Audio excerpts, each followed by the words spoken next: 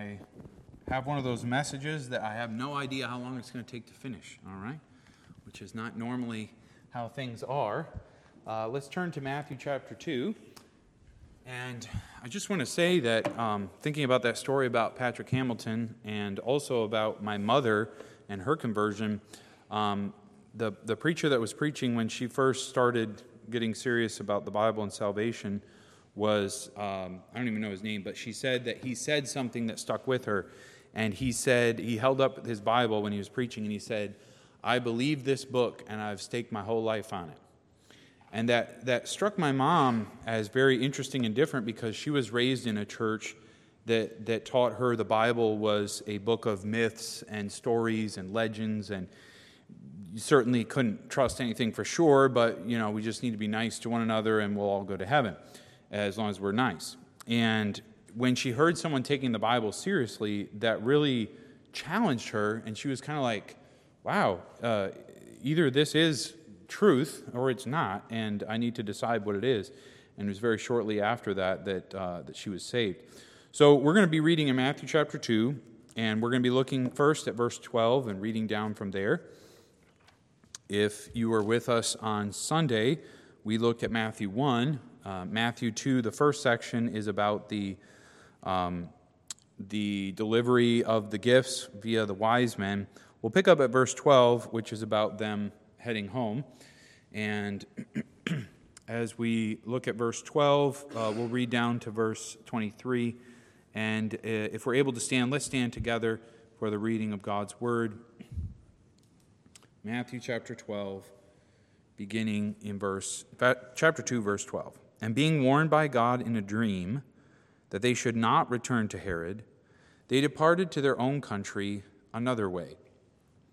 And when they had departed, behold, the angel of the Lord appeared to Joseph in a dream, saying, 'Arise, and take the young child and his mother, and flee into Egypt, and stay there until I bring you word. For Herod will seek the young child to destroy him.' When he arose, he took the young child and his mother by night and departed into Egypt, and was there until the death of Herod, that it might be fulfilled what was spoken from the Lord by the prophet, saying, 'Out of Egypt I have called my son.' Then Herod, when he saw that he was mocked by the wise men, was exceedingly angry, and sent forth and slew all the children who were in Bethlehem, and in all its surrounding area, from 2 years old and under, according to the time when he had diligently inquired of the wise men.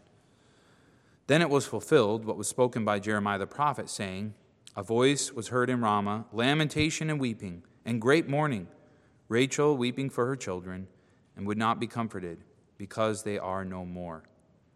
But when Herod was dead, behold, an angel of the Lord appeared in a dream to Joseph in Egypt, saying, 'Arise, and take the young child and his mother, and go into the land of Israel. For those who sought the young child's life are dead.'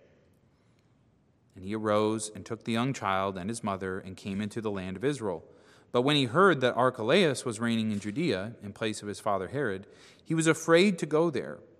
However, being warned by God in a dream, he turned aside into the parts of Galilee. And when he came and dwelled in a city called Nazareth, that it might be fulfilled what was spoken by the prophets, he shall be called a Nazarene."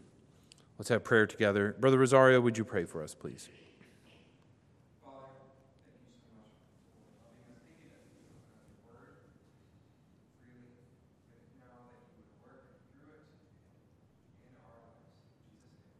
Amen. Please be seated. You can learn a lot about a person by who their friends are. And friends certainly define a person, and they impact us greatly. One person said that 5 years from now, you'll only be different based on the books you read and the friends you have. And I don't know if that's the only thing, but that's probably some very major things. Another thing that defines people is not who their friends are, but who their enemies are. And Jesus is defined somewhat by his enemies. We know his archenemy would be Satan, but on earth, the enemy that he had in Herod was his enemy because Jesus was a king and Herod was a king. And guess what? They were both in the same place, right? That's a bad thing to have two kings in one place. Do you know that? That's a really bad thing. And so Herod has tried to use these wise men to find a way to Jesus. If you're familiar with the story, you can just read it in the early part of chapter 2 if you need a refresher. But I want to look specifically at verse 15 when it says, "Out of Egypt I have called my son."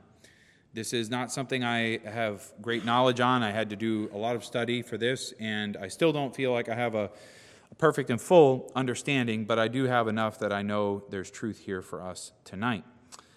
I want to talk about Bethlehem, and I want to talk about Egypt for just a minute. Jesus was in Bethlehem. Jesus was born in Bethlehem. He continued to live in Bethlehem. When the wise men came, we know that he was at least a little bit older. He was in a house. There's a different Greek word that's used for him that references a small child. Some people place him all the way up to age 2. Where do they get age 2 from? Because Herod killed all the way up to age 2 when he slaughtered the babies. So maybe he was still, 9 months, 12 months, 15 months. We don't know his precise age, but we know he's a very small little child, maybe perhaps a toddler. And so they've been in Bethlehem all this time. But God orchestrates events like God does so beautifully. The wise men come, and simultaneously they are both the danger point and the answer point for Mary and Joseph and the baby. They're the danger point because Herod finds out through them that there indeed is a child here that is claiming to be king of the Jews. But when they come, they bring gold and frankincense and myrrh, and these are very likely the resources they use to make this trip to Egypt. We have no reason to think that Joseph or his wife were well off. And in fact, the Bible, I think, makes reference of Jesus becoming poor for our sakes. So Jesus was not raised in wealth. But for this moment in time, they had gold, frankincense, and myrrh. Can I just take a quick pause? There are prophets of doom that talk about the economy collapsing and the dollar collapsing, and they could be right. I have no idea. But I just want to remind us as Christians, we have a God who watches over us, don't we? And if the doom occurs, if the Great Depression starts tomorrow, we have a God that can provide gold, frankincense, and myrrh. We have a God that can pull gold out of fish's mouths. We have a Lord that watches over us. And so we don't have to live in great fear. It doesn't mean that it wouldn't be a hard time. It may very well be a hard time. This was a hard time for them, was it not? But God provided for them. God knew and God sovereignly prepared a way for them. So the wise men go a different way back. They take a different journey home. Verse 13 says, "When they had departed, the angel of the Lord appeared to Joseph in a dream, saying, 'Arise, take the young child and his mother, and flee into Egypt.'" Now this, if you have read a lot of the Bible or you've studied a lot of the Bible, this is curious. This is a little strange, because if you know something about Israel and you know something about Egypt, you generally don't go to Egypt. All right, you just don't go to Egypt, right? There's Bethlehem and there's Egypt, and if you got to pick, you always pick Bethlehem over Egypt. But this situation was different. Let's talk quickly about Egypt. In Genesis 12, Abraham went there to great trouble, right? I believe a pharaoh or a king took his wife, and he lied and said it was just his sister, and a great deal of trouble arose from that situation. In Genesis 26, God warned Isaac specifically, don't go to Egypt. Later, Jacob's family, right, Joseph and all his brothers, they would move to Egypt, and their descendants would be put into slavery. And for hundreds of years, the Israelites were under slave rule in Egypt. And as slaves, they were still the Lord's people, but they were afflicted greatly. And so Egypt was a place that had a bad record, had a bad rap in the history of the nation of Israel. Now let me just say, and we're going to get to this verse a little bit later, but God miraculously delivered his people out of that nation of Egypt, brought them through the Red Sea, brought them to Mount Sinai, gave them the Ten Commandments. Beautiful and wonderful story, right? God delivered them. And it was God's hand that did that. But he brought his nation out of Egypt. I had forgotten about this, but do you remember when Solomon died and the kingdom split into two? Rehoboam took the south, Jeroboam got the north. And do you know what the first nation was to attack Israel? 5 years into Rehoboam's reign, the southern kingdom was attacked by the nation of Egypt. Egypt attacks. And this is another little tidbit, but when the Chaldeans were coming to surround and take over the southern kingdom, and Jeremiah was preaching and praying and prophesying there in the nation, he told the people, you will be taken over by the Chaldeans. And he prophesied that they would lose. And of course, that was not well received. People don't like prophecies of losing, do they? It was not well received. And the king of the kingdom, he said, I'm going to hire and I'm going to get an agreement with the king of Egypt, and he's going to come up with his armies and defend me. And he looked to Egypt to rescue him. And Jeremiah said, Egypt is not going to rescue you. You will lose. But the king looked to Egypt. And I'd forgotten this too, but Jeremiah left the nation of Israel, and he went into Egypt, and he died there. And the very end of the book of Jeremiah, we have record of his prophesyings in Egypt. So I say all that to say, is it not interesting that the angel comes and says, take the young child and his mother and flee into Egypt. Go there. Go to Egypt. Well, that is strange. That is unique. Go to Egypt. What was in Egypt? What was life like there then? Well, we might imagine that they would be radically out of place and they're in a pagan environment and so on. But let me remind us that Egypt was a well-governed Roman province, and it was a place of safety. They had much better rulers over Egypt than the present ruler in Israel. And also there was lots of Jews. Now, that was surprising to me, but there was lots of Jews. In AD 40, which is some years later, the population of Jews in Egypt was estimated at 1 million. And so we certainly understand there to be thousands of Jews there, maybe even tens or hundreds of thousands of Jews in Egypt. And so they had a place of safety. They had a place where other Jews were. And God directs Joseph to take Mary, to take the baby, and flee into Egypt. Now, let's remember that one other thing about Egypt is Alexandria was famous in the city of Egypt for a place of learning. There was a college, there was a library there, and about 200 to 250 years before this time, the Greek Septuagint, that translation of the Old Testament into the Greek language, was done in Alexandria. And I find that so beautiful and so interesting to think about this fact, that the Lord Jesus is sent into Egypt, and there the Old Testament has been translated into the Greek language. There, the Old Testament has been put into that language, and here's Jesus going there, and he is the promised one of the Old Testament, right? And so what a beautiful gospel lineup, for God to do his work. So some really great history that kind of supports and fills in all of this.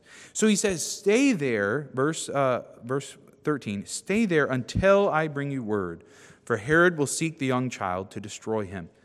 So Jesus is going to leave the town of Bethlehem, the place that was prophesied of his birth, that place called House of Bread, that place where the star had come, that place where the angel sang. He is going to leave there, and he leaves in the middle of the night.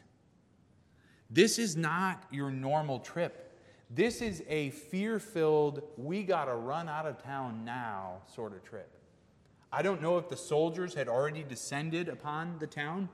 We don't know how close of a call it was. We don't know if babies were already being killed in the city when they got out of the edge of town. We don't know if it was that close of a call. But we knew that the dream had come, and God had warned Joseph and said, it's time to go. It's time to go now. And they gathered their things. They gathered that gold, frankincense, and myrrh. And they gathered that baby, and they got out of town that night.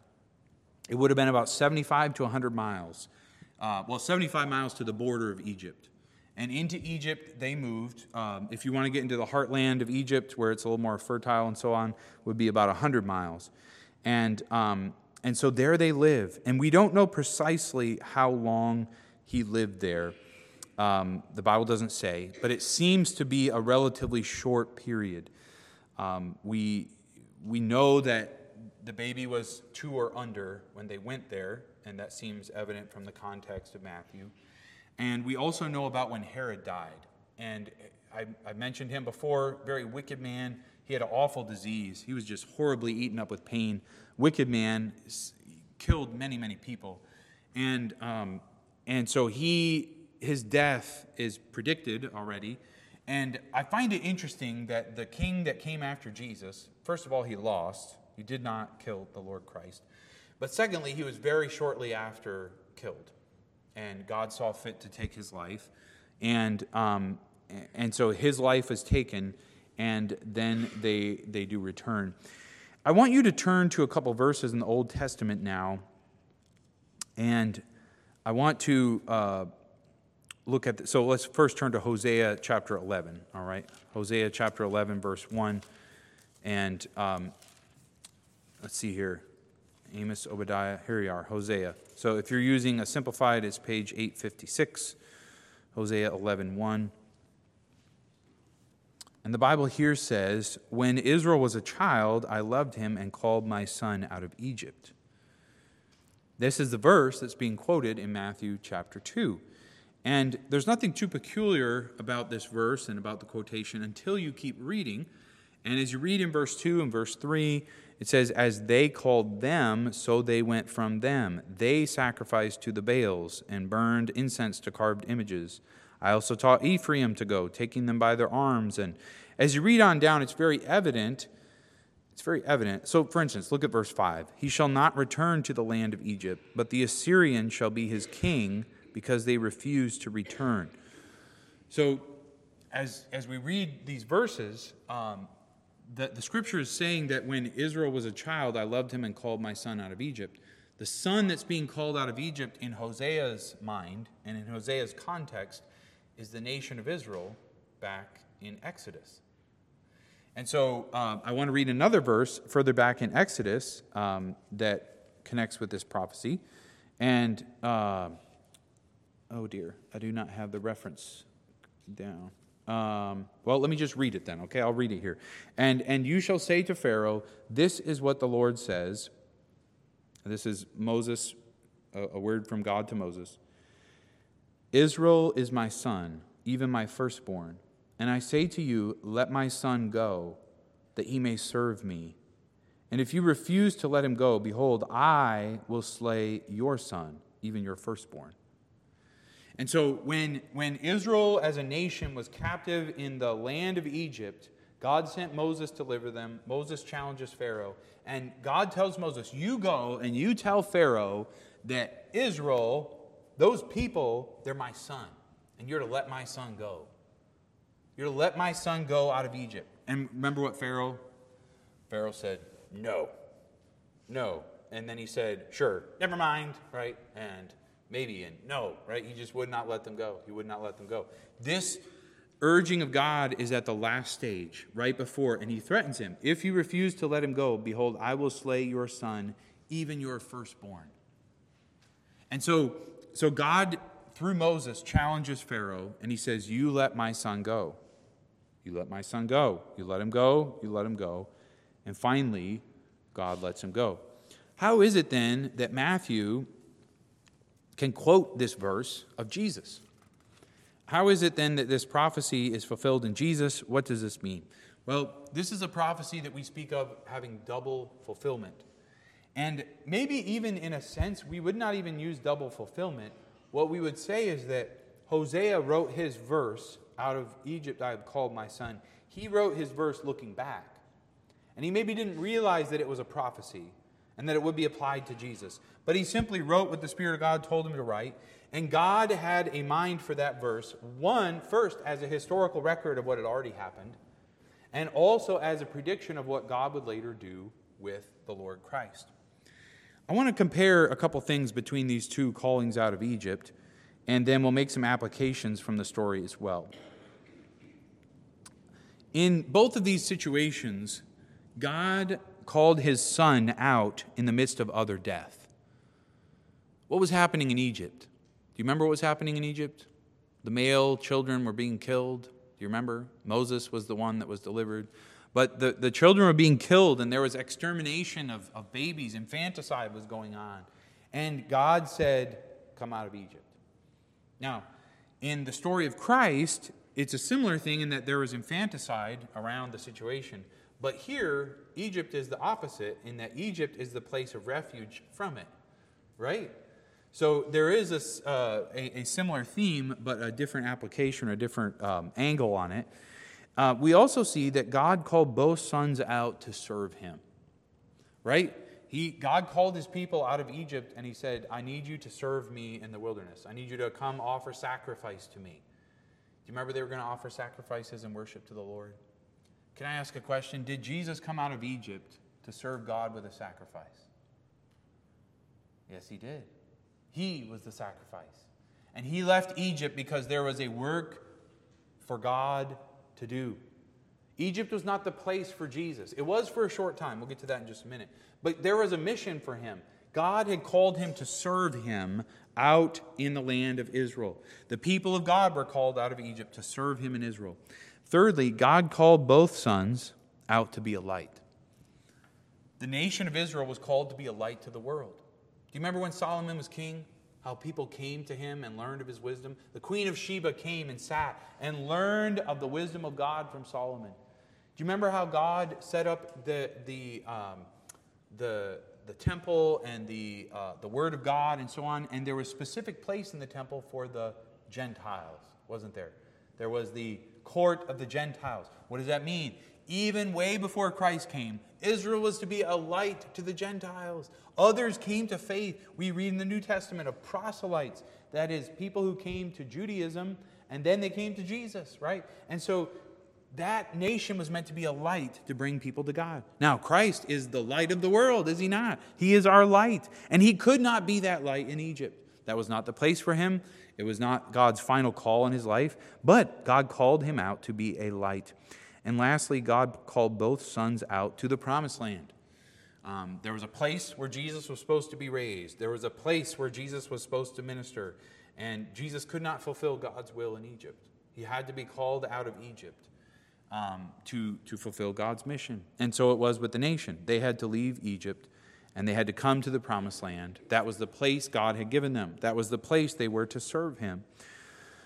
Now, as we read the rest of the story, let me just quickly summarize. A dream comes again after Herod dies and says it's time to go back. And I love this because Joseph heads back and it appears like on the way it appears in the story like on the way he finds out, oh no, who's taking over? He heard that so-and-so is taking over, but instead it's Archelaus is what's given here. Archelaus, well, Herod had more than one son. And you know what he did? He changed his will right before he died. And so when the word first came that he had died, people assumed the ruler would be the other person he had set up. But instead, very shortly before his death, he had switched it, and Archelaus was about as bad as his dad was. And so at this point, Joseph and Mary and the child are already on their way back into Israel, and they're hearing the news. No, Archelaus is ruling? No, that can't be. The dream told me to come back to Israel, right? And who's in control? Archelaus is in control. What are we going to do? And it specifically says that Joseph was afraid. In verse 22, he was afraid. He was afraid. Now, I want to point out something. There's one sense in which Joseph didn't need to fear, right? Because, well, at least he didn't need to fear for Jesus. Because God had a promise and a plan for this son. But there was no promise that Mary would live till 80 years old. There was no promise that Joseph would make it till 80 years old. And so there's no specific divine promise that they're going to live X number of years. So he was afraid. He's fearful. And he says, well, God told me to come into Israel, but I'm not going back to Bethlehem because that Archelaus guy is there. And there's no way I'm going to live under him. He's wicked just like his dad. And this is what God uses to move him to Nazareth. And look at the last phrase of verse 23. He shall be called a Nazarene. See, God's plan for him was to be raised in Nazareth. Jesus was not meant to be raised in Egypt, and Jesus was not meant to be raised in Bethlehem. Jesus was meant to be raised in Nazareth. And in Nazareth, it was a place, in our culture, we might think of it as the sticks. There's the city and there's the sticks, right? There's the white collar and there's blue collar. And Jesus was raised in the sticks. He was raised in the blue collar. He was raised in the ordinary village up in the north. Not a fancy place, not near the temple, not near all the power of Jerusalem. He was raised in Nazareth. Out of Egypt I have called my son. Jesus was meant to spend a short time there, but he was not meant to be raised there. Jesus would not be called an Egyptian. Jesus would not be called an exile or someone who's cast around the world outside of the land. No, he would be known as an Israelite. He would be known as someone born in the land and raised in the land. He could not remain in Egypt forever. Let's learn a couple things from the story. This is a area of Christ's life that I have not studied much. Let's remember this: God can have more than one purpose. I think this is an important thing to learn in life. Sometimes we try to figure out what is it that God's doing? Why did God allow that? Why does the Bible say that? Why is this how it went? And sometimes we think we know the answer. Oh, I know the answer. This is why. But you know, our God is so smart. Usually it's not just one answer. It's like 5 answers, or 7 answers, or 10 answers. That's how big our God is. He's doing so much more than we see, right?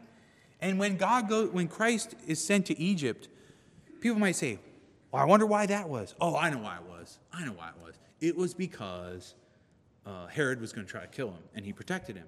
Well, let's ask a quick question. Is it possible for God to protect Jesus somewhere else? Yeah. Yeah, I mean, he could have just put a halo of light around him, and anyone that tried to get close would just die or something, right? But that's not how he's going to do it. We'll talk about that in a minute, too. But my point is that God was doing multiple things by allowing or sending Christ, specifically sending Christ to Egypt. He apparently was fulfilling a prophecy. He apparently, let's see here, I have some more things further up here. He was protecting him from danger. He was fulfilling a prophecy. And it looks also like he's trying to draw an analogy or a typology to the nation of Israel and to Christ himself. This is a big topic for another day, but do you know the Bible speaks of Jesus as the second Adam? We understand that. We understand him to be the son of David, or the second David, right, the king. And we know him in this way. But do you know that Jesus is also the, if I could use the term, second Israel? He fulfilled in ways that Israel failed. Israel failed to be a light. Jesus was the true light. Israel failed to love the Gentile. Jesus loved the Gentile, right? So we could make other analogies there. But my point is that Jesus is fulfilling and is overcoming the failures of Israel. He is our second Israel, if you will. And then, what about this? What about a gospel purpose? Remember I said there was lots of Jews there? That's their king too. And there was Jews in Egypt, and I just can't believe. There's a Septuagint, Old Testament in Greek. There's the Jewish, population that's there. It's a place of relative peace and safety. And if they were there for months or a year or two, whatever the timeline, I believe other people heard that the Christ child has come. And God's spreading the gospel message, right? So there's a lot more to the story than we instantly realize. Secondly, God's divine promises do not eliminate human means. So I mentioned earlier that Jesus was predicted that he would be the son of, that he would be the servant, and he would die on the cross, and he would do all these things. Joseph could have just said, well, God promised to send him. He can't kill him off yet, so I'm just going to lay around in Bethlehem. Right? Well, just because God's given a promise does not mean we just throw common sense to the wind or throw caution to the wind, right? Some people will say, well, God's promised to protect me, so I don't lock my doors, and I don't wear my seatbelt, and I don't buy insurance or any of that because God's promised to protect me. Well, just because we have a promise doesn't mean we just throw away human decision or human wisdom. And so there's an application there that we wisely implement God's promises in our life and follow his directions, because that promise of protection was lived out in a certain way, wasn't it? The dream came and said, go here. And sometimes God will direct us very specifically in fulfillment of his promises. So we don't want to outthink God. Lastly, sometimes God has you in a temporary place. This place of Egypt was not forever. It was but a slice of life in the Savior's life, and probably one that many would try to minimize or kind of forget about. But this was a season of time where Jesus was in Egypt. He could not live there forever. That was not his final home or his majority home even. It was just a season. It was a chapter. It was a piece of his life. And sometimes God has you in a temporary place. This is the life of Christ. It is beautiful. It is unique. It is lovely. I hope it's been a help in some way. I know it's a bit different. Let's close in prayer, and we'll take any questions. Lord, I thank you for the scripture that says, out of Egypt you have called your son, and you did call him out. I'm thankful that you did. We see the life that he lived in Israel. We see his purpose and his mission. Lord, I thank you that Christ was protected all the way till that moment where he chose to give his life. Lord, it was not taken, but it was yielded up in your divine plan and your divine will. And as we think about the nation of Israel and how they failed and how you were the overcoming Israel, the true Israel, if you will, I pray that we'll recognize that we are the failures and you are the success. We are the sinners and you are the Savior. And I thank you for being that one that calls us to call you our Father. And I pray that we will meditate on these truths. In Jesus' name, amen. All right. Any question or comment? All right. We have one back there.